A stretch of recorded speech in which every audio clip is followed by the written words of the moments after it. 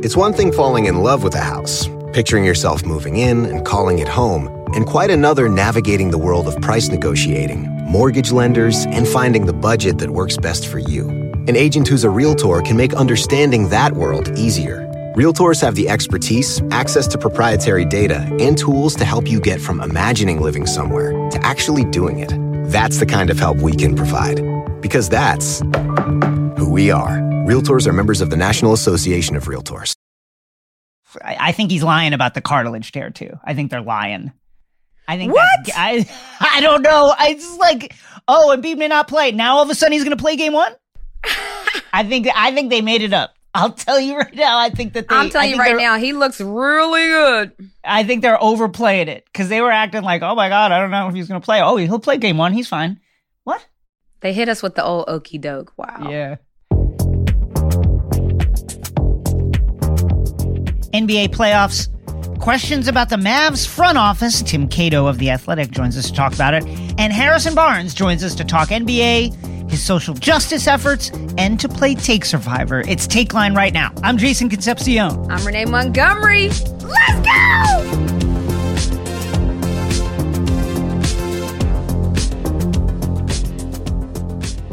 Jason, we had yet another good weekend of NBA basketball. Just so you guys know, as we record this, the Nets and the Bucks are tied in the series. Shocker alert. A real shocker alert. My Hawks are down 2-1, but they play tonight in Philly. I'll be in the building, so we shall see what happens with that. Clip City is also trying to come from under a 2-1 lead from the Jazz, but do it again. The story of the day, the week, the everything are the Suns sweeping the Nuggets. How about Chris Paul, man? I mean, there was MVP chants from the fans. The Phoenix team had pandemonium when they arrived back home. What are your thoughts? Did you think that they would? Actually, I almost predicted this, Jason. You remember? I almost said they were going to get swept, and I'm like, let me not be so aggressive. We both, to our credit, just to toot our own horns, we both picked the Suns to win. Same as you. I had too much respect for the Nuggets to think that it would be like this, but it indeed was like this.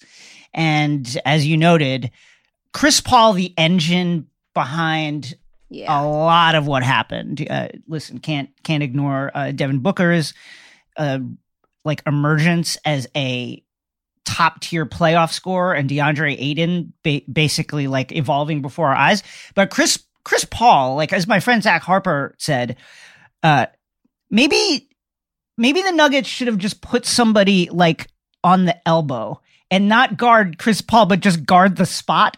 Because he's just getting to that spot and hitting fadeaway after fade, hit 6 mid-range jumpers in the third quarter of game 4. And, the irony of Chris Paul taking the shot that has been reviled in the modern NBA game and using it to dismantle the Nuggets, it should not be lost on anybody. Incredible game. In the first half, Jason, he had 12 points in the whole first half, talking about Chris Paul. In the third quarter alone, at a certain point, he was 5 for 5, had 10 points right away. And to your point, that shot that Chris Paul is making a lot, Trae Young is getting all he can eat in that same area. It's that area that you're talking about where it's threes or it's layups. That in-between mid-range game is almost like it doesn't exist. Defenses aren't ready for it. Trae Young lives in that whole area. That's where he throws the alley-oop or he shoots his floater. So Chris Paul sees it, knows it's part of his game, and was lethal. Well, we knew that, it's been interesting. We've kind of been waiting for this to happen, right? It's the emergence of the 3-pointer as a spacing weapon has changed the way the game is played. It's changed the way defenses are played because now, all NBA defenses that are worth anything are based around running you off that 3-point line. They want to run them. They want to run shooters off that line, and you will give up the 2 rather than give up the open 3. And so the counter to that revolution has always been who can convert in the mid-range at a high level. Chris Paul is I don't have the numbers in front of me, but he's like in the 97th percentile. I think he's shooting about 50% from mid-range. Yeah, and if you can do that, all of a sudden you have a weapon that NBA defenses are made to give up. Like, they'll give it to you. Yeah. That's yours. You can have That's that the shot they want you to take. And I want to ask you about something. How do you feel about the MVP of the league getting ejected on a flagrant 2 when the game was tight in a closeout game to end his season? Okay. I thought if it was March, it's absolutely a fair call, and I would have expected it. I was a little surprised in a closeout game in the second round of the playoffs.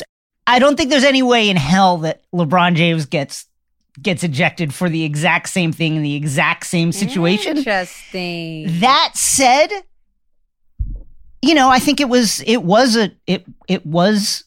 flagrant and it was ejectable. The windup was there. It was clear that Jokic was upset about not getting a foul call right before that, and they were losing. And they were losing at home, and he got frustrated and he wound up. Like, there was no reason to wind up Jason, there's to that no level. way you think but that's not a flagrant 2. I mean, they had the luxury, and this is the thing I always say. When it's a bang-bang play, the refs make a bad call in the game. It's like, they don't have the luxury of a replay. Yes. Yes, he wound up. Yes, he hit him above the shoulders. Flagrant 1, easy call. But she said something very interesting. A lot of people were talking about, is the Joker considered one of those superstars? Because if you're one of those superstars, there's no way you get thrown out on your MVP campaign. And so that's where the NBA people don't like. They don't like that there's different rules maybe for different people. That's how some people feel. So that's what was interesting. If that happened in March, you'd be fine with the ejection, right? Yep. Same here. I mean, I wouldn't have thought that was a flagrant 2 though in March. I'm saying I don't even want them to call flagrant 1s as easy as they call them. Me personally, I think that the physicality of the game, I'm not saying we go back to the Bad Boys days with Bill Laimbeer and all of them and beat each other up. I'm not saying that, but I'm saying it's okay to have a little physicality in basketball. Let me ask you this as just a devil's advocate. Now, I agree with you. I was absolutely shocked when they ejected him. Totally shocked. From the ref's perspective, okay, tempers are getting hot. It looks like Denver could get swept here. I want to make sure things don't progress from this. Like, I want to stop it right here. Is that a basis for making that call, or do you find some other way to warn the players to say, hey, listen, absolutely I know you're emotional, but let's put a break on it? What you do in that situation is you call a flagrant 1 and you start calling the game close. You start letting them know, all right, clean it up. So if somebody wants to come down and it looks like they want to do something and call a quick foul, you call a quick foul on the other end. You let them know we're not doing this. But you don't throw out the MVP of the whole league on a foul like that. I don't care if it wasn't the MVP. You don't throw somebody out on that type of foul. Let's go through it. Do they call that on KD? No. Do they call that on James Harden? I don't even remember James Harden fouling. Does he foul? Does he? I don't know. They would just be so shocked that he ever fouled anybody. I don't know if he's leaned in on defense enough to get that scrappy. So, probably not. I would have to say. Rudy Gobert / Donovan Mitchell. Do they call it? Ooh. That depends. I think they might call it on Rudy Gobert. I think they might call it on a Draymond Green. I think that would be a reputation foul for Draymond Green. Yes. And so that's what people were talking about again.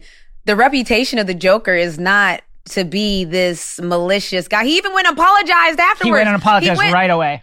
Right away, because a flagrant 2 pretty much by definition means you had intent to harm almost. Yeah. Like, it's the wind up and it's the intent to cause injury. So when they called a flagrant 2 on the Joker, he went up to Cameron Payne and was like, yo, I didn't mean to do that. I will say that when you watch it too, he's looking at the ball all the way. Like, he gets them he gets Cam with his bicep. He's trying to smack the ball real hard. He hits the ball. Yeah, he's but definitely his not arm trying hits the face. Yes.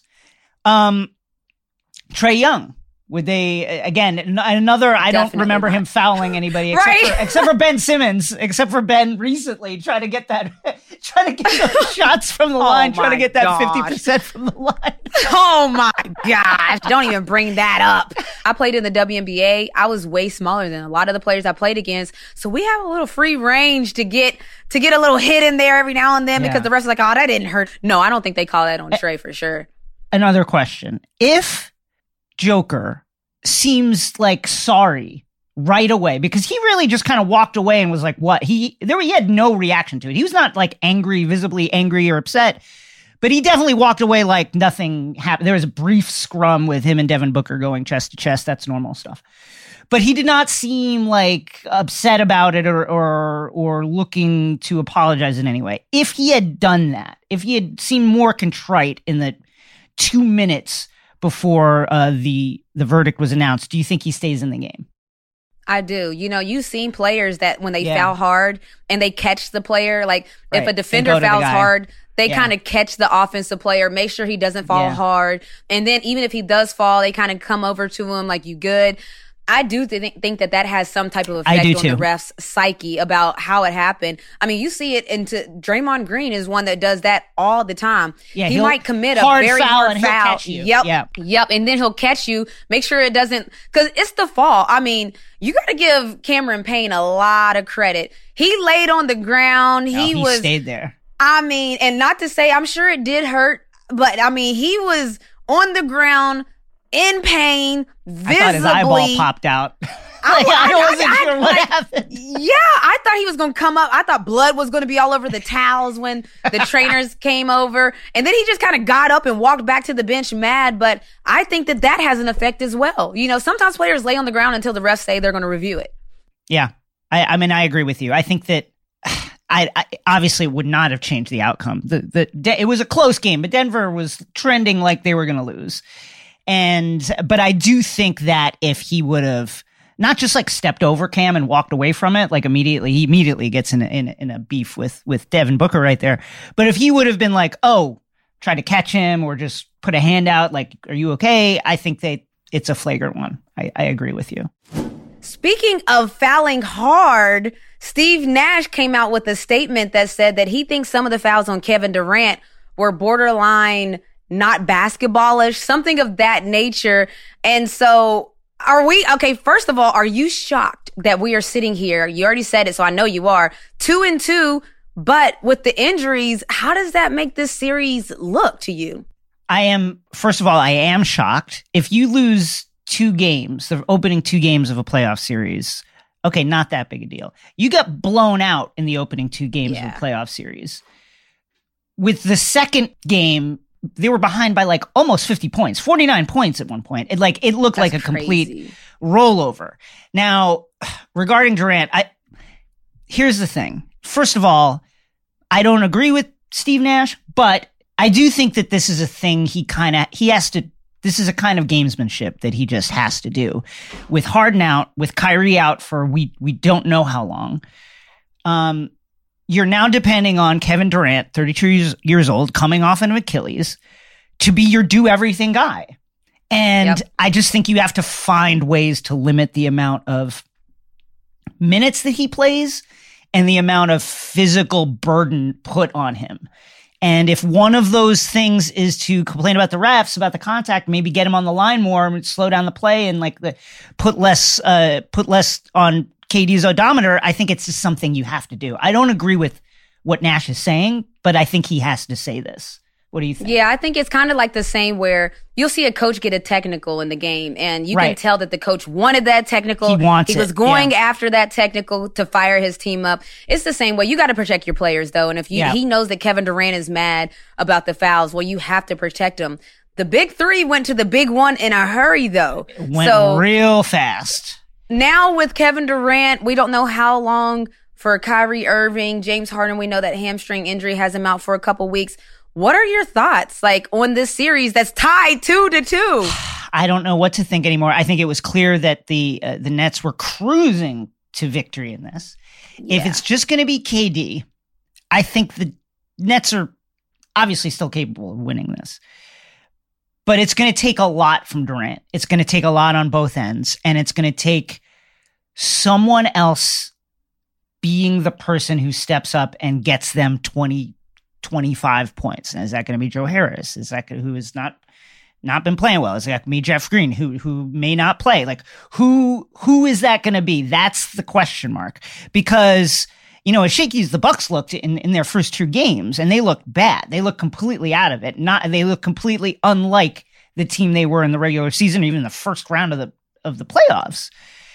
They know they're basically whole, except for Dante DiVincenzo, and they know what they're going to do. They know where they're getting their points from. They know how they want to play. Rotations. All of that. The Nets are in uncharted waters at this point. And then now this is why you get multiple superstars. But when you're down to your last one, it doesn't feel good. What do you think? And then are you a little, I guess I'm not surprised, but are you a little surprised at the almost the glee that people reacted with when Kyrie went out, and all of a sudden it was like, oh, well, KD's seeing what it's like now. He's seeing what it's like to be I was just about to say that. So it's interesting because Kevin Durant's knock from the fan base has been, oh, he likes joining super teams, and he left his team to join the Golden State Warriors, and now he's with another super team with the Brooklyn Nets. I think that this is a huge opportunity for Kevin Durant. Not that he has to prove anything to anyone, because we know he's one of the best players to ever play. It's like, it's done deal. We know he's that good. But a lot of people have so much to say about him being a part of the super teams. So if Kevin Durant can basically carry the Nets for how many ever games that it takes Kyrie to get back, James Harden to get back, I think that that's going to do a lot for KD. Not that he has to do it, not that he needs to do it, but I think that I think the knock that fans are saying is they think he doesn't want to do it. So, or that he maybe can't do it, or he's afraid to do it. So this will be a big time for Kevin Durant, because we've seen LeBron James carry some not so great teams really far into the playoffs. We've seen it happen multiple times. So this is a big opportunity, I think, for KD to just tell everybody, be quiet. I agree. And, you know, the injury thing, I think, is important to think about. LeBron, of course, has carried numerous leaky rosters to the finals over the course of his career. He's also been like as close to an Iron Man in his career as you can get. Absolutely. Right? KD coming off an Achilles. Kyrie, I mean, just look at the games played over the course of his career. He always misses games. It's very rare, like I can't, let me look at it, but he's a guy that has been bedeviled by injuries over the course of his career. James Harden is a guy who, because of the way the Rockets played, always ends up either out of gas or banged up at the end of the season. That's the reason they all join together. I think it if anything, the injuries makes Kevin Durant's decision to come here even more defensible. Again, coming off of an Achilles and needing that insurance if he's going to get another chance at it. And same with Harden, same with Kyrie. There's two other guys who have struggled with fitness over the course of their careers.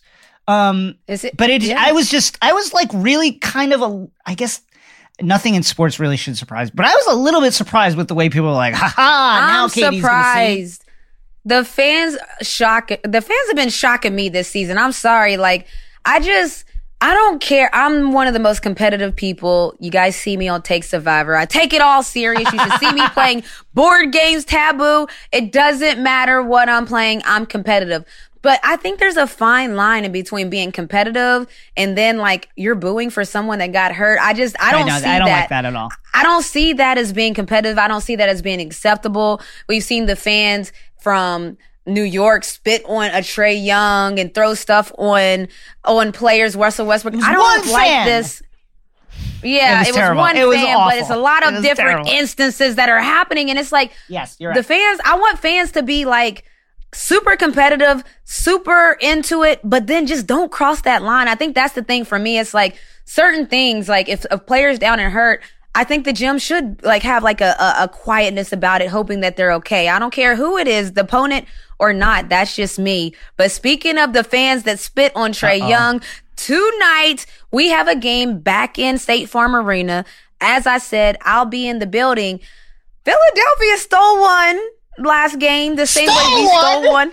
Yeah, we don't like to give up stuff. I say stole one because until that point, we had defended home court. We had won I don't even know how many games in a row. I think it was like 14 or 15. Season. Yeah. Yeah, we had, and then going even into New York, we won both of those games in the playoff at home. So we hadn't really lost a game at home in a while. So that's why I call it stealing. But yes, they handled us. They won by a good margin. I do know that. What has Philly done? Obviously, they've shifted Ben Simmons. They've asked him to take the responsibility of trying to slow down Trae Young, trying to get the ball out of his hands quicker, trying to keep him from getting it. Tybal has been in there as well. But what have they found from your perspective that's allowed them to kind of blunt the Hawks' extremely sharp and dangerous offense? I think that they're making a lot of our players not named Trae Young playmakers. So a lot of times Trae was the one off the pick and roll, finding the shooter, finding the alley-oop, getting his floater. Well, now they're basically putting a bigger defender on him, which I don't think I don't necessarily know if that's what slows him down more so than they're making now a red velvet, which is Kevin Huerter. Yeah. They're making John Collins put the ball on the floor. They're making our players make plays when normally they're catching and shooting. Yes, they can come. Yes, Red Velvet can play one-on-one, no problem. But to have to keep doing it over and over and then make a play, that's just not how we've been functioning. Well, what do you see? I mean, I think it's that. I think the bigger body, Zach Lowe talked about this on his recent podcast, and it's with Kevin Arnovitz. It's not so much that they're stopping Trae, although the Hawks have shot poorly from three, which is just a thing that happens sometimes.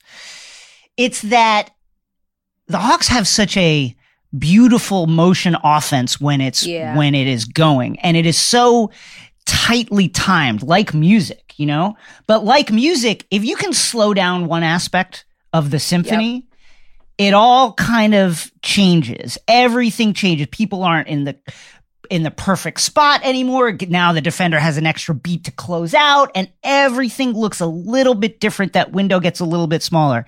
And Trae Young, as a player who is, I think, very generously listed at 6'1", it's all about, his game is all about windows, about creating windows, the way he comes off a pick and roll and will stop so that people run into him, so that he can create these spaces, and the way defenders react to that move now, so that even amplifies the space. If you can you don't have to close the window, because I think Trae's too good you can't shut him off. But if you can close the window a little bit, he is so central to everything the Hawks do that it just throws the symphony off. Now the musicians are reading from different and we're sheets missing of music. DeAndre Hunter. Hunter too really sucked. That's huge. Even when we lost him in the regular season, he's our guy that guards the other team's best player. Even if that's a post player or a guard, he was our do it all man. We don't have that glue guy. Yes, we didn't have him for a lot of points in the season, but would we be able to handle New York the way we did without him? Absolutely not. So we don't have the firepower that we did have in that New York series, but yeah, we got to hear the music play. I want to hear the music play tonight in State Farm Arena. Okay. You got to do something about Embiid too. That he is just feasting. My God, that guy is just, I think he's lying about the cartilage tear too. I think they're lying. I think what? I don't know. I just Embiid may not play. Now all of a sudden he's going to play game one. I think they made it up. I'll tell you right now. I'm telling you right now, he looks really good. I think they're overplaying it because they were acting like, oh my God, I don't know if he's going to play. Oh, he'll play game one. He's fine. What? They hit us with the old okie doke. Wow. Yeah.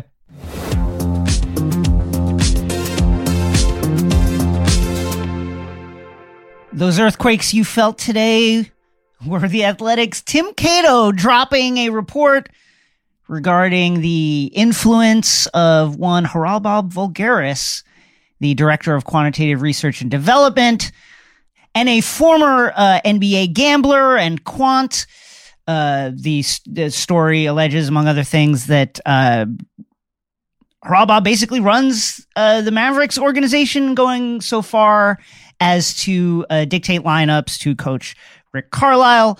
Mark Cuban recently came out against the report, which he tweeted was, quote, bullshit.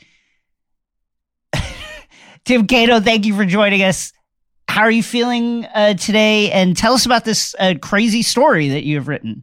Yeah, man, it's out there. It's been an interesting day. I think that's safe to say.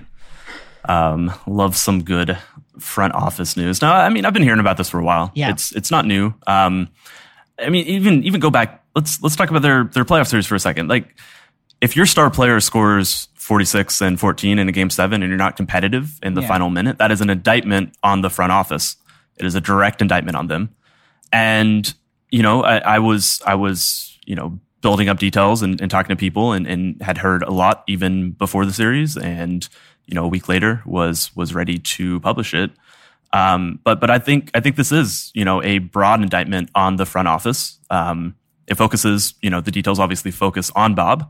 And as I knew they would, that is the understandable and correct takeaway. But I think it's also an indictment on all involved to a degree, that league sources, league executives were confused about who had power in Dallas, confused who to talk to, weren't sure if Mark Cuban, was the person mostly running the team. As a source told me in the article, Mark Cuban is the most powerful person in the organization, but whoever he's listening to is second. And over the years, who that second person is something that's definitely changed over time. And while also, the power structures there within, have mostly stayed the same. Someone like Donnie Nelson has been the general manager for about 16 years. So I think that there certainly is fault all the way around. And it just shows in the playoff series.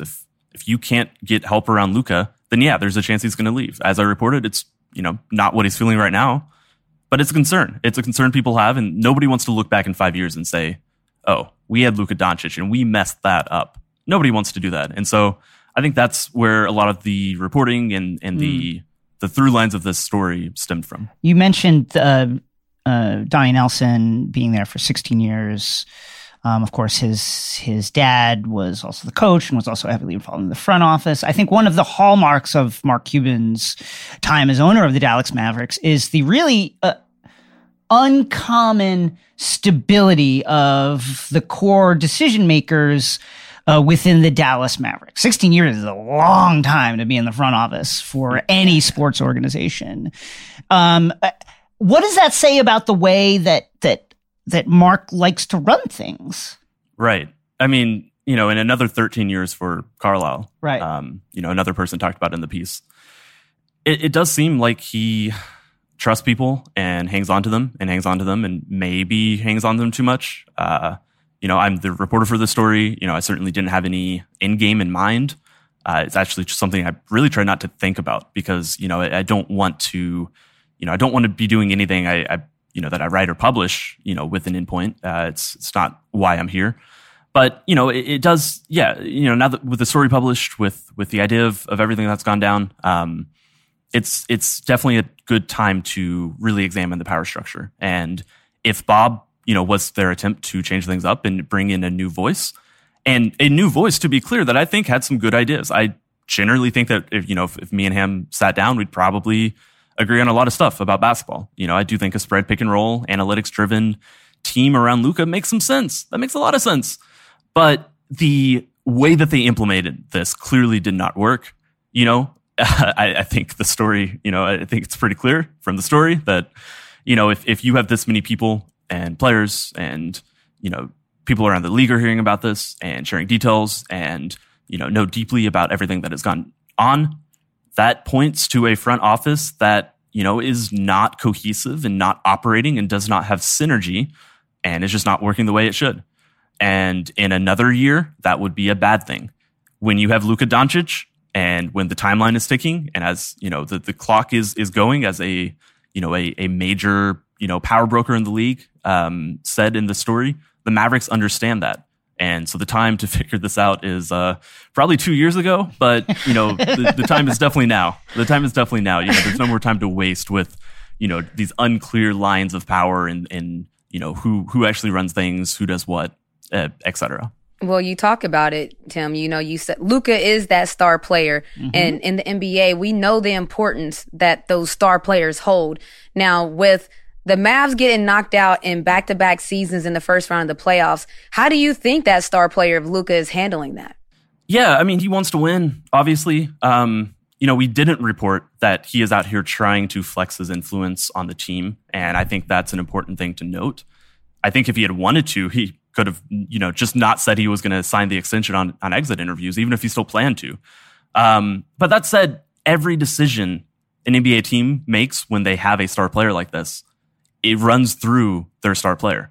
It's not a Luka thing. It's how the NBA works. You can only put 5 players on the court at the same time. When you have a player of Luka's caliber, you're always thinking about, okay, what is he going to want? What is the best decisions to make around him? How do we make sure that he is okay with what we're doing on this team? And so I think that's another thing that I've come back to, and in the process of reporting the story, is that he's good right now. He doesn't like that he lost 2 years in a row, but he's good right now. He wants a winning team. He wants a playoff team. He really loves Dirk Nowitzki. Like that is a huge through line to his time in Dallas. And there's a lot of goodwill that this franchise and team and people involved have built up with a player who just seamlessly took the franchise mantle from Dirk to him. And it's the fear that could be undone if things continue the same way that I think led to the story coming out and being something that I was able to report on. But really something that was always going to be an issue, whether reported on or not. It really felt like a lot of these issues were coming to head this summer. No matter what I said, no matter what anybody said, it would have come out from another source or another way, because it really does, like, people around the league have an understanding. You mentioned that, like, how pervasive these kind of like whispers were around the league. And just to show you, I am not like a connected person at all, but like I heard from various people who would know things that, like, part of those whispers are people within the organization blaming Bob on some level for the Kristaps Luka rift, if such a thing is real. You're coming from my job, huh? No, I'm just saying that's the thing that I've heard. Like, are people also saying that? Like, we're also in the stage of this where it seems like, because Bob is so secretive, and who would have guessed that an isolated gambler who made his money on the internet and doesn't speak or do interviews would have problems communicating. We're also at the stage of this, because Bob doesn't give interviews, that like you can just like dump everything on him and see, and he's not going to come back at you. But that is another thing. Like, is that something that you've heard, or in the course of your reporting, did you hear anything about the Kristaps Luka rift being ascribed to or being in part Bob's fault? I heard people speculate and talk about that. Yeah, I don't think it's true. If it is, it wasn't something I was able to report at a veracity level that I felt anywhere comfortable running with. Yeah. Obviously, those two have had issues, and there's been some reporting about them. That is out there, and does kind of talk about the way that KP viewed himself, or maybe still views himself, as the 1B star, and Luka obviously and accurately doesn't. I could see how that would cause some tension. Perhaps there's more to it. Certainly, it's something I'd report if I got more on it. But it was surprising as I went into the story and reported more. I did expect to hear more about KP, and I really didn't. I mean, it's still a huge question for the Mavericks, but as far as KP goes, I think he's actually, just seeing him in post-game interviews and things like that, he's tried really hard to be the good soldier, if you will. Talked a lot about how he was, okay being the decoy in the first round series defeat to the Clippers. So we know what his reputation in New York was, and I haven't seen that. That's all I can say, is that I haven't seen that reputation of him or his agent brother, trying to stir up stuff behind the scenes. Maybe it's out there. Maybe somebody else is maybe you're breaking it tomorrow for all I know. I'm definitely not. Push me out of the job. But yeah, weirdly enough, I understand why you would ask that. I really do, because it's something to a degree I thought would come up during the course of this reporting, and it didn't. So that's I found that interesting. Yeah, that is interesting. And as a co-owner of another professional team, the Atlanta Dream, I find it very fascinating because Bob comes from the world of gambling. Now, do you see that as a potential conflict of interest here, or is it an asset, seeing where the sports world is going in terms of sports betting? Yeah, I mean, you're right that it's obviously taking over in a lot of ways. A conflict of interest. I mean, it's hard to say. I mean, the idea is that he has stopped gambling since joining the team, and there is zero reason for me to report otherwise. I don't have any evidence or anything saying otherwise. I'll leave that up for people to speculate on. Again, like, I haven't heard of it being an interest or a conflict of interest.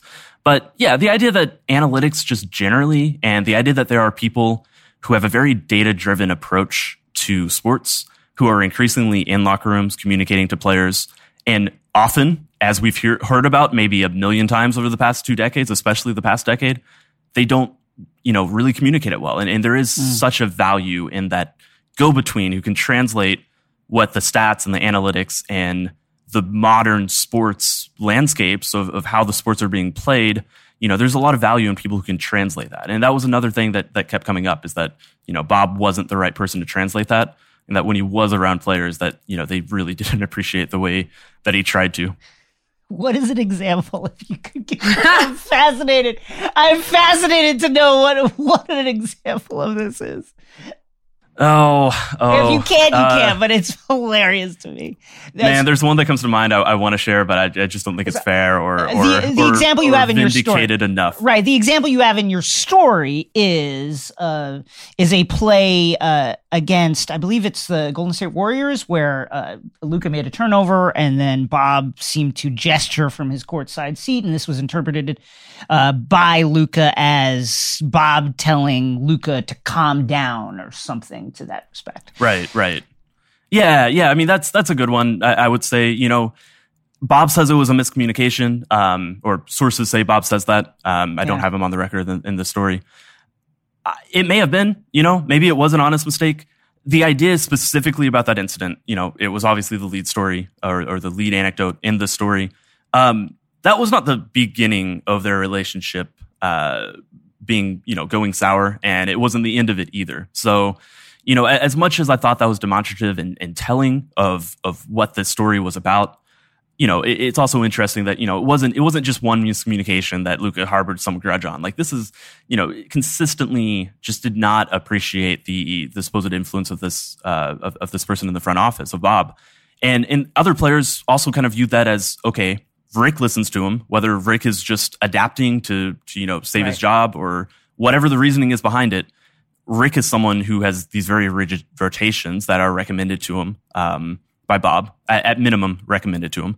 And then he's in a situation, these players are in a situation where they feel like, even the person who is entrusted with coaching them, they aren't even sure if this person, really has his own, his own say or his own, complete control of dictating things exactly as he sees fit. And yeah, that's going to lead to issues. I mean, again, I feel like we've singled out, 3 or 4 or 5 different issues, I think, in this chat. It's not a singular thing. It's not a singular person. And I guess, if I had one takeaway from the story that, I think is worth making that is broader than just like, oh, look at this gambler dude. Yeah. It's that there's a lot of fracturing stuff around the team in a lot of ways.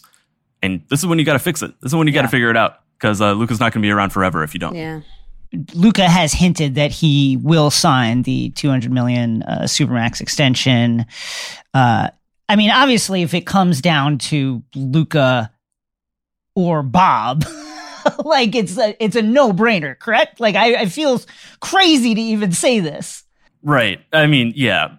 Luka, like we said, I don't think he's actively wielding his influence. Right. I think that would be, a stretch too far. But the idea that he is not the most powerful person in the organization, yeah, he is. And so, yeah, you make the moves that he sees fit to make. Love that. Just one more thing that I'm kind of fascinated about. It's not really a question, just kind of an observation. But like, it seems like the downfall of Sam Hinkie in Philadelphia was in part, politics, but also this kind of perception that he did not explain what he was doing. He wasn't in the media saying, this is why we're doing the process. This is why and I think, history has borne out that the process was successful in the way that it was acquiring talent.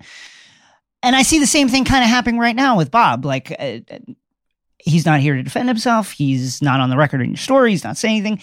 it feels like one of the lessons from both of those stories, these very analytically driven people who are valued by organizations but don't want to explain necessarily what they're doing, is that in a highly collaborative environment like a sports front office, you kind of have to have that skill. That's an important skill as pushing numbers around, right? Is saying, here's why I think this, and here's why we should do it, I think.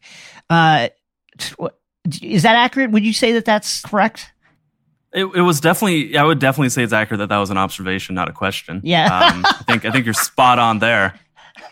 I think that is a through line that we've seen consistently, is that front offices have a lot of, they have a lot more accountability in a lot of ways, that people, it's no longer that you just have a beat writer writing in a newspaper who will say the name of the GM. It's certainly more complicated than that. And, like I said, Bob was someone who is a public figure, where, most people on this podcast, most people listening to this probably saw him through Bill Simmons and being his appearances on that show. And so, there's also questions. There's also people wondering. There's just more curiosity around the league. There's more ability for things to spread and be talked about and shared. And it's kind of the sport we live in, we work in.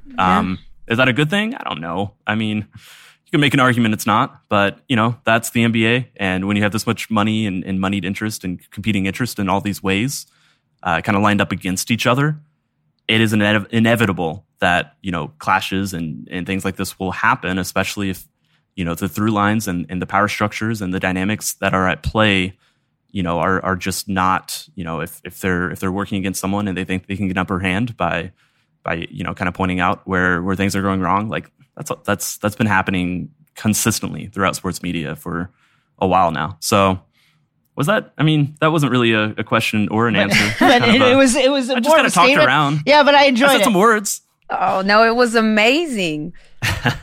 No, I love hearing it because, I see beat writers all the time, but we're going to let you go. He's Tim Cato of The Athletic. Go check out his article and read his coverage of the Mavs and follow him on Twitter at Tim_Cato. Tim, thanks for joining us on Take Line. Thanks, guys. Tim, thank you.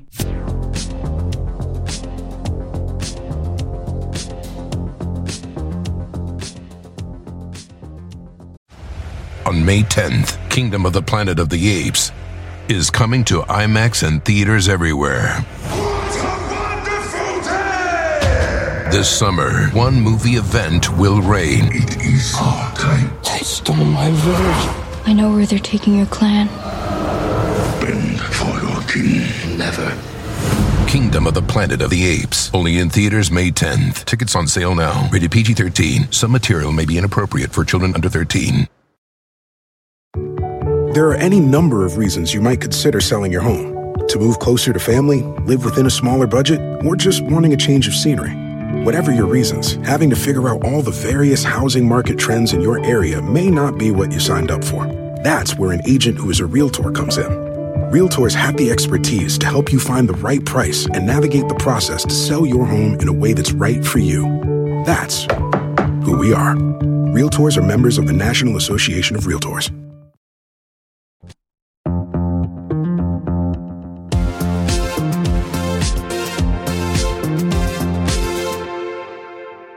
I'm really excited for our guest today. He's a forward for the Sacramento Kings, a former Tar Heel, and not only is he a baller on the court, but he's putting in work off the court, working with organizations like When We All Vote and hosting Instagram series Conversations. Harrison Barnes, welcome to Take Line. Happy to be here. Appreciate y'all letting me on. You're a veteran player. You were hit with a groin injury that ended your season. I watched Shaq on the NBA on TNT talk about the Kings and how you're growing, and that's an organization that's growing. Can you tell us about the growth of the Kings and their approach next season, this season? Yeah, so ever since I got to the team a couple of years ago, the first thing I noticed was talent. Like, the team had so much talent, just young players who are growing and developing. And, we've had some bumps and bruises, just with inconsistency, injuries, COVID. But for the most part, I feel like a lot of the guys in the locker room want to win. We're growing and developing and kind of taking those lumps. And, hopefully next year things kind of come together, as we take that next step and be more consistent and make the playoffs. So you said next year they come together. So you see yourself being with the Kings next season? I mean, as far as I know, unless you got a road bump. No, I don't know. I'm just checking. I like it. I like it. Yeah. The other night we watched Chris Paul just destroy the Nuggets from the mid-range, which, in the modern NBA is the shot that teams would like to take less of. It's basically it's a shot you don't want to take, especially the long twos now. As a player, how do you view these kind of these more analytics driven notions? Is there a divide between like knowing things on the court, having that kind of experience, or having somebody from the analytics side say, you guys should do this? Like, how do you balance those two things? Well, I think it's having an understanding of what those analytics means. If you say, okay, a mid-range shot is a 35% shot and a corner three is a 42% shot, which one would you take more?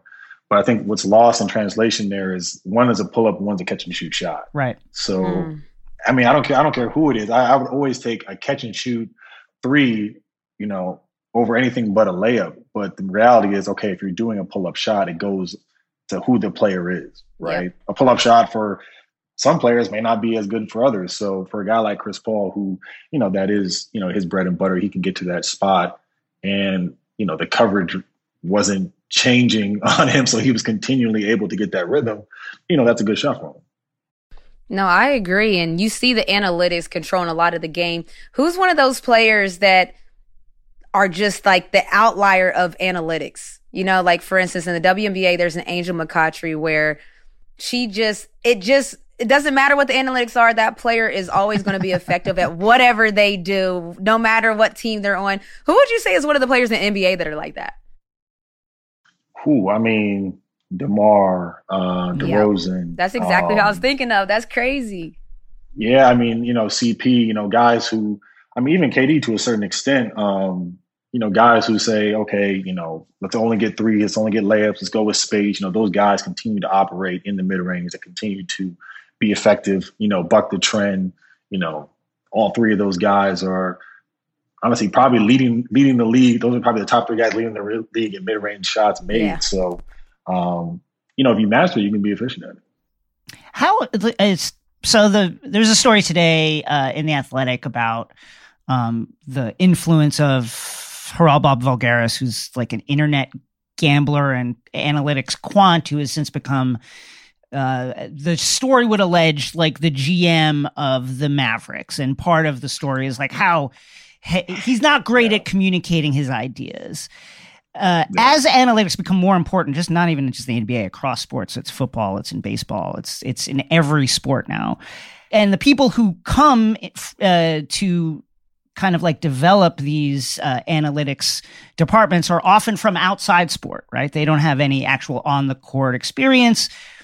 How important is that like ability to communicate these ideas to players? Like it feels like a thing that's like simplistic, almost to the point that we don't talk about it, but it feels like communication skills for these kind of issues would be paramount.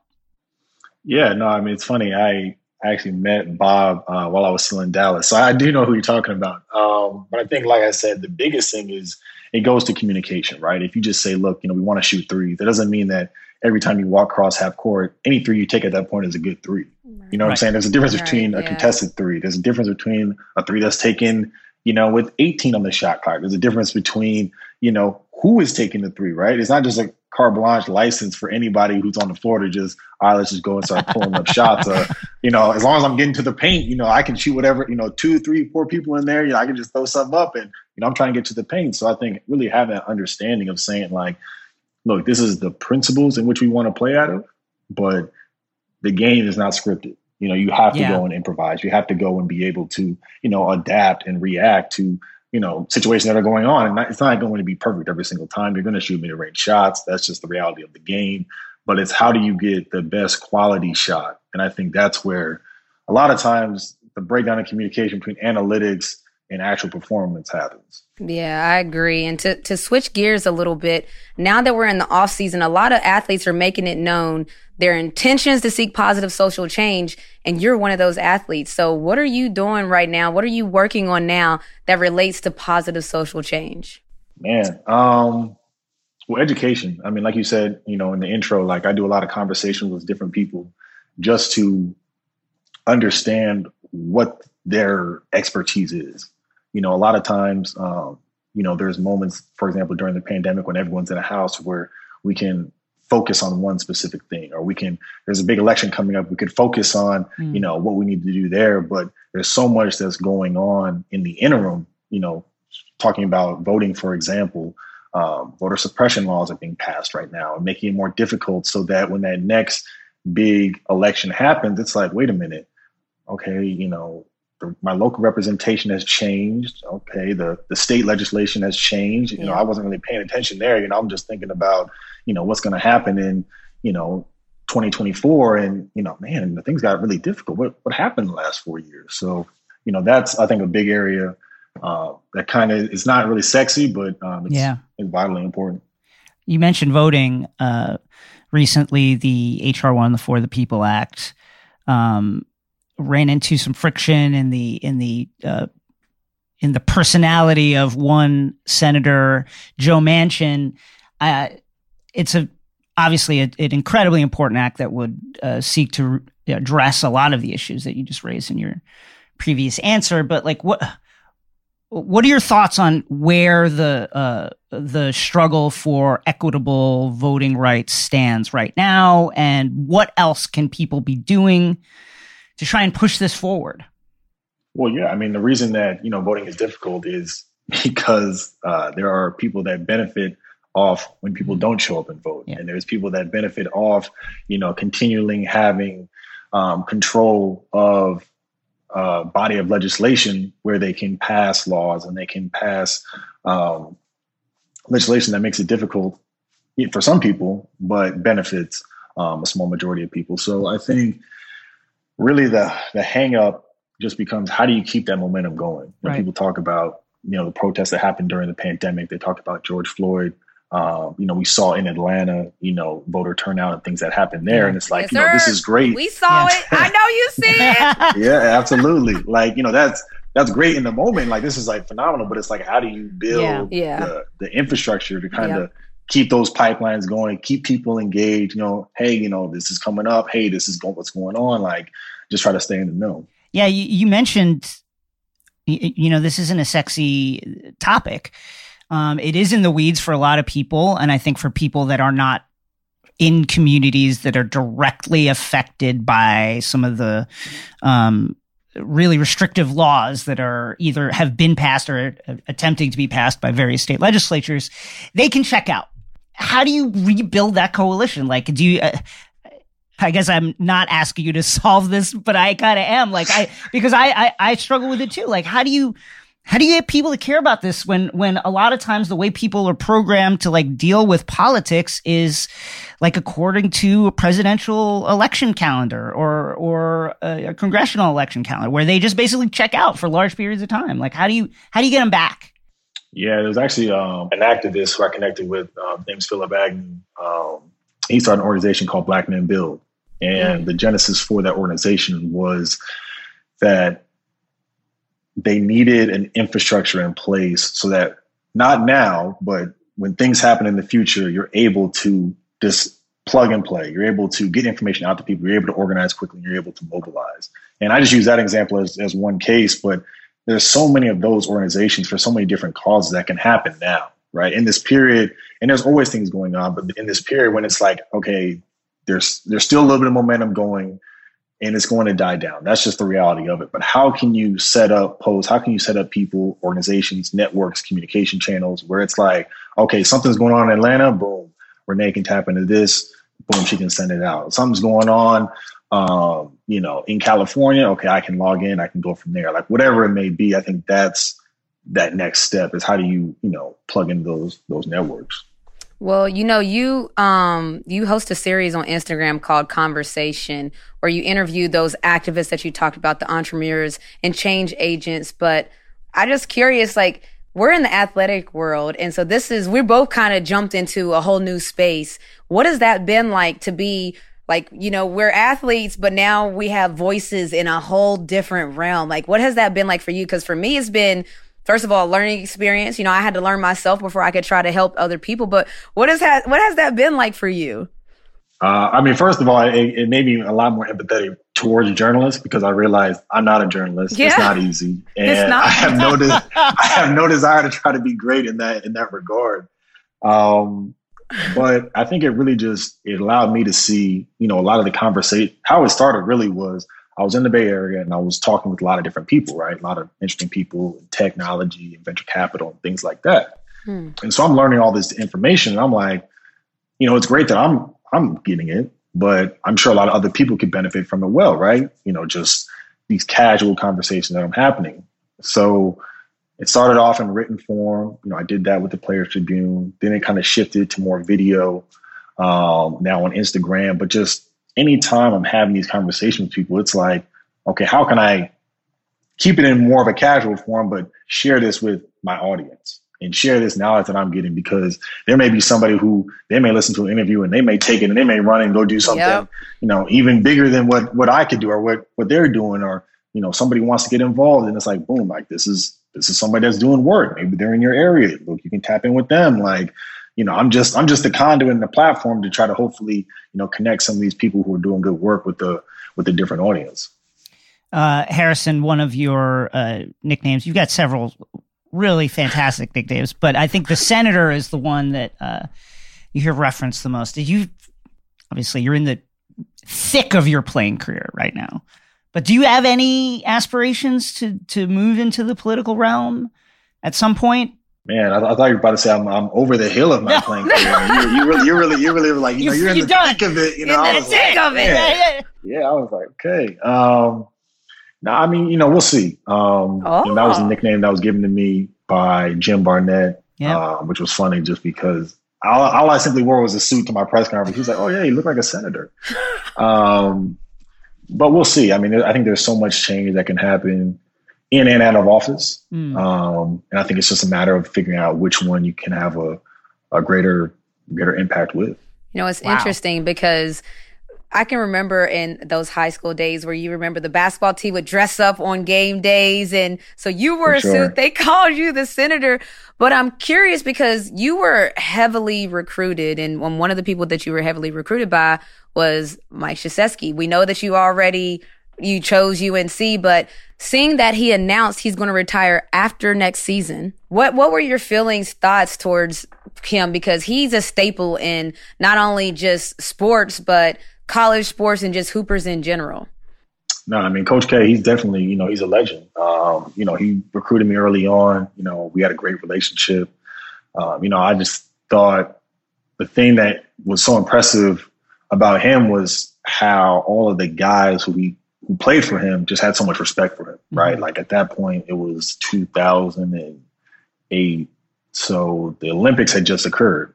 So he's got not only his guys that, played for him, but he's got, the pro guys, coming in, just speaking just so highly of him. And I think, all these years later, obviously you look at all the players he's coached, all the coaches that he's sent out and done that with. But I think his testament really is, the impact that he's had on the guys' lives that have come through there via Duke or USA Basketball.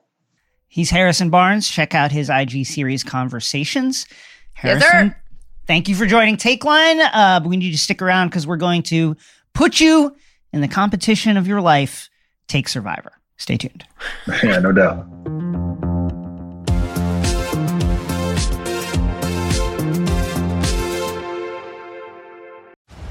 On May 10th, Kingdom of the Planet of the Apes is coming to IMAX and theaters everywhere. This summer, one movie event will reign. It is our time. They stole my village. I know where they're taking your clan. Bend for your king. Never. Kingdom of the Planet of the Apes. Only in theaters May 10th. Tickets on sale now. Rated PG-13. Some material may be inappropriate for children under 13. It's one thing falling in love with a house, picturing yourself moving in and calling it home, and quite another navigating the world of price negotiating, mortgage lenders, and finding the budget that works best for you. An agent who's a Realtor can make understanding that world easier. Realtors have the expertise, access to proprietary data, and tools to help you get from imagining living somewhere to actually doing it. That's the kind of help we can provide. Because that's who we are. Realtors are members of the National Association of Realtors.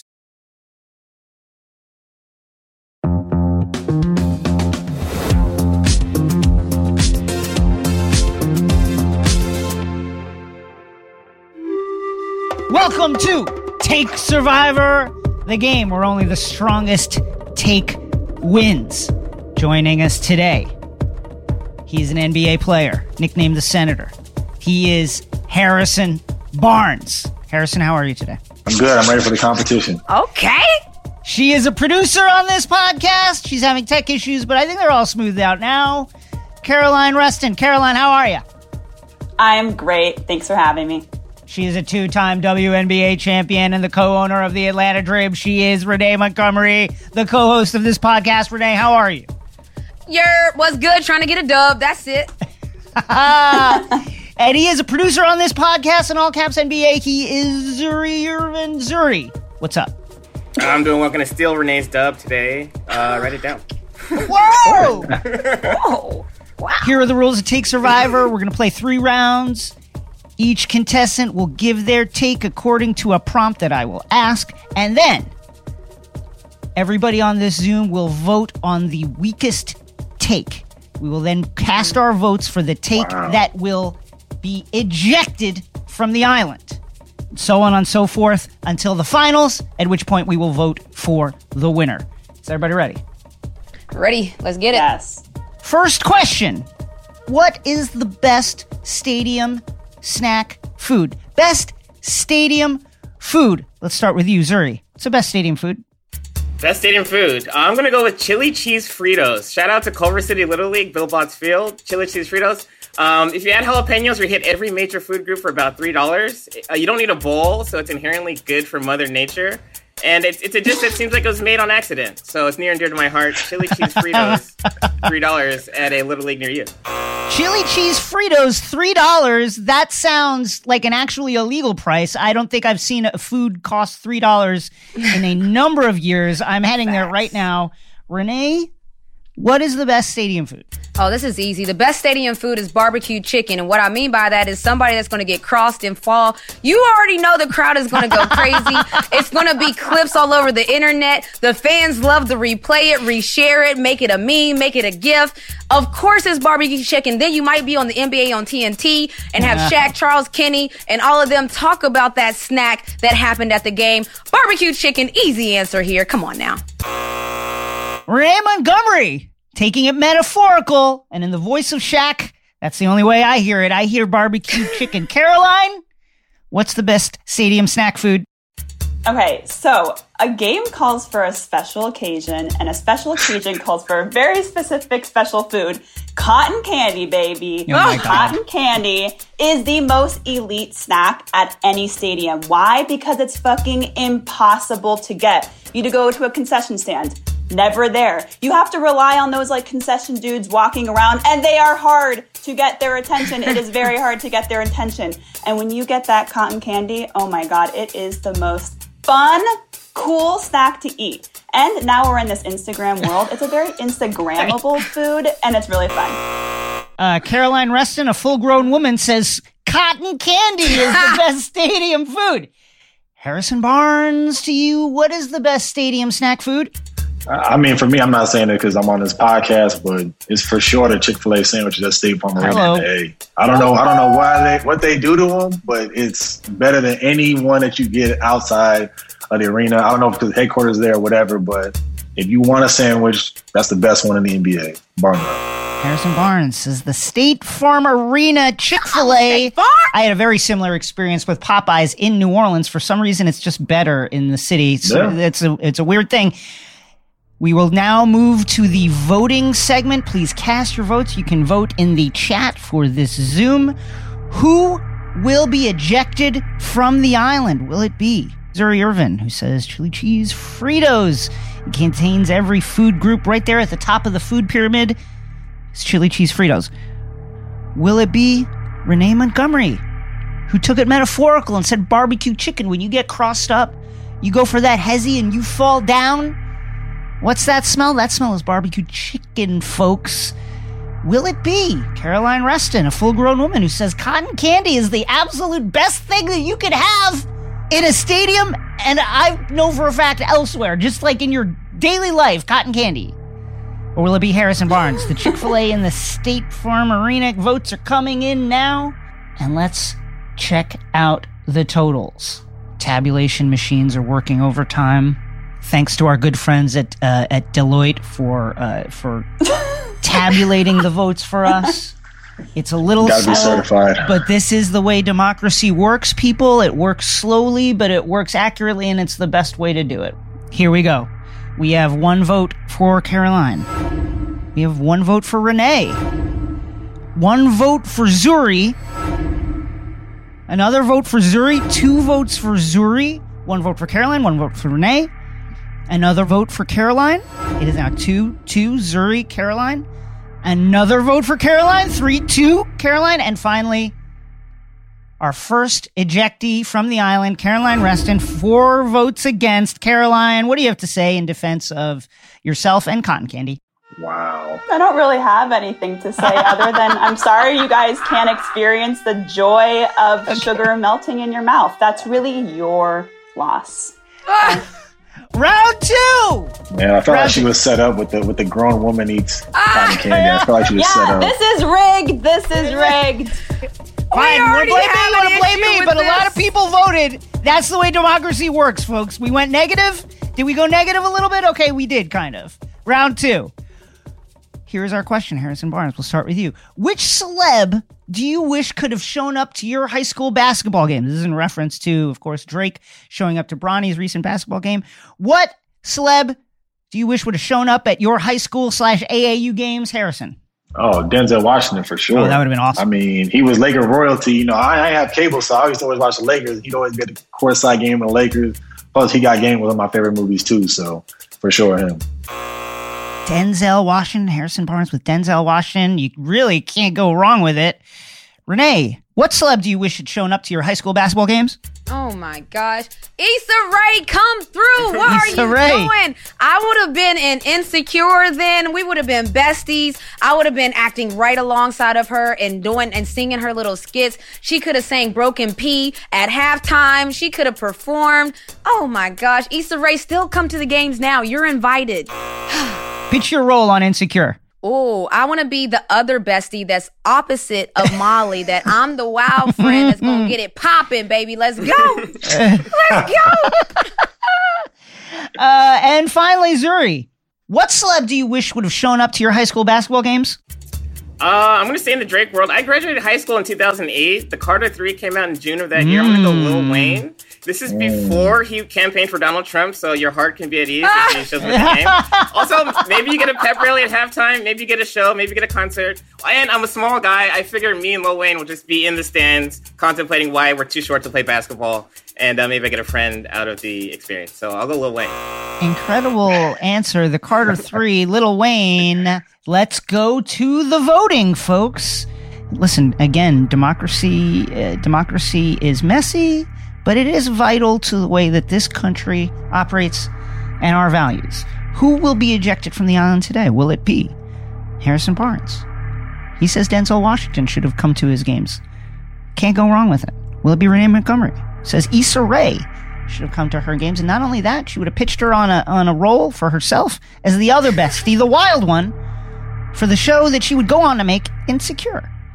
Or will it be Zuri Irvin, who says Lil Wayne, the Carter 3 era Lil Wayne, should be the person who attended his high school basketball games? Votes are coming in now. And let's take a look at them. We have 1 vote for Renee, 1 vote for Zuri. We have 2 votes for Zuri.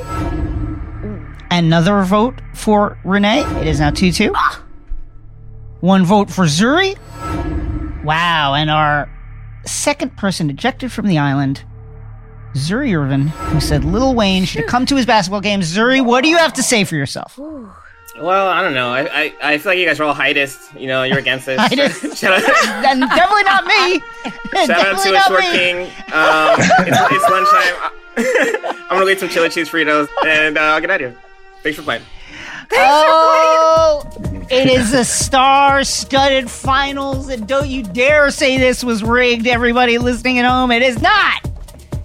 Renee No Montgomery. elections are rigged. Renee Montgomery, the two-time WNBA champion, versus Harrison Barnes, a champion himself. Here is our final question. What is the worst airport, and we'll take America or overseas? What is the worst airport? Renee, worst airport. Okay, so I'm going to treat this like Eminem on the 8 Mile, and I'm just going to make fun of myself before someone else can make fun of it. The West Virginia airport is just not the best, people. I get it. We only have 4 gates. There's only one place to eat. You get one option for basically everything. But I'm just going to twist it and I'm going to own it. It might be the worst to you guys, but hey, I love it. It's mine. Another thing is I can arrive to the airport really late and still make my flight. Can your airport do that? West Virginia, just for gates. Take me home. My flight's delayed. Harrison Barnes, what's the worst airport? U.S. or international? It'll be U.S. I love the city, but I gotta say DFW. There's always a connection through there, and it is always delayed. I don't know why it is, but I can guarantee, no matter where because I'm from Iowa, so to get back there, I always gotta go through DFW, and I'm always delayed. Dallas Fort Worth. Take that. Let's go to the voting, folks. A reminder, we are voting for the winner. Voting for the winner here. And our contestants are excluded from the voting. This is going only to the jury, who will vote either for Harrison Barnes is the winner. He says Dallas Fort Worth, a DFW airport. It's serving 2 cities. How can you serve 2 cities at once? It's a question. Also, it's so hot there and flat. I can never find anything. Or will it be Renee who says West Virginia has only 4 gates? They don't go anywhere. No one ever flies through there. Who will it be? Who is our winner today of this star-studded and really incredible episode of Take Survivor? Here come the votes now. Come on, people. You have not been to the West Virginia airport. I know that. It's the worst. I know you guys have been through DFW, though. I know that. Here come the votes right now. Man. Oh my gosh. We have 1 vote for Renee as winner. We have 2 votes for Renee to win Take Survivor. We have 1 vote for Harrison Barnes to win Take Survivor. 2-1. Another vote for Harrison Barnes. We have a 2-2 tie. Final vote coming in for our winner, the Senator, Harrison Barnes. Harrison, what do you have to say? This is my fight song. Wow. I mean, just to win an election like this, certified Michael Lloyd, I mean, it's just unreal. So, I mean, just, thank you to the jury. You guys, it's a smart group. And to the 2 that voted against me, that's wild. And that's it for a truly amazing episode of Take Survivor. Thank you for joining us. Thank you to Harrison Barnes. See you next time. Let's it go! I don't even have to tell you. I know you know what that sound means. It's time for Buzzer Beaters, baby, where we cover the stories we didn't get to talk about on the show. Jason, what you got up for us? I'm going to talk about a little indie show on a very indie, it's like an arts channel. It's called Disney Plus. You might not have heard of it. Oh my gosh. It's this the show called Loki. It's this really interesting character. Anyway, it made its debut last week on Disney Plus, and I watched it last week, and I really enjoyed it. I think it's really cool. It's really cool to think about the fact that Loki as a character has existed in human storytelling since maybe the year 850. That's just a phenomenally cool thing that this character has existed in stories that have been told through the oral tradition, that have been like carved into rock, that have been told through books, and now comic books, and now movies. And the show is really great, created by Michael Waldron for television, former Rick and Morty, former Community writer, and it's just super fun. It looks great. Great performances by Tom Hiddleston and Owen Wilson, and I'm really enjoying it. I love that. I'm going to have to watch that with my son. And for me, the WNBA, there's a lot of buzz going on right now because the WNBA announced our All-Star game is going to be in Vegas, baby. What better place to have an All-Star game than Vegas? So I love the location. It'll be on July 14th. AT&T is the sponsor. But what's exciting about that is there were some concerns about, are we going to have an All-Star game? Are we not? It's a pandemic year. It's an Olympic year. How is it going to work? Well, we're having one. It's in Vegas, and your girl is going to be in the building, baby. Woo! That's it for us. Follow and subscribe. I'm going to have to go out there. I'm going to go out there and like come hit through, the Jason. Tables. That's it for us. Follow and subscribe to us on Apple Podcasts or wherever you get your podcasts. And don't forget to subscribe to Take Line Show on YouTube for exclusive video clips from this episode, plus my digital series, All Caps, which airs every Friday. Check it out. Yes, sir. Let's go.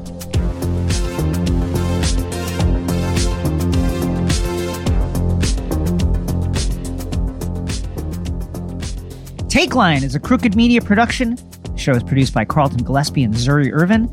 Our executive producers are myself and Sandy Gerard. Our contributing producers are Caroline Reston, Elijah Cohn, and Jason Gallagher. Engineering, editing, and sound design by Sarah Gibble-Laska and the folks at Chapter 4. And our theme music is produced by Brian Vasquez. Is this house a good price compared to others in the area? Are prices going up or down? If I don't make an offer right this very moment, will I miss my chance? These are just some of the questions a home buyer might ask. And these are the sorts of questions an agent who is a Realtor can help answer. Because Realtors have the expertise, data, and access to specialty training to help you navigate the process of buying a home. They provide support, guidance, and have your back every step of the way. That's what Realtors do, because that's who we are. Realtors are members of the National Association of Realtors. They say plants like music. Yeah, no, like really, they respond to the vibrations of it, which means that this playlist you're listening to, the plants are too. You know what else plants like? Organic soil from Miracle-Gro. It's made with all the best stuff like wood fiber and compost. Plus, it's OMRI certified organic, which officially means it's made with superior ingredients. And when you give your plants the stuff that makes them happy, they won't judge you on your iffy playlist. Hear that, plants? So go ahead and give them Miracle-Gro.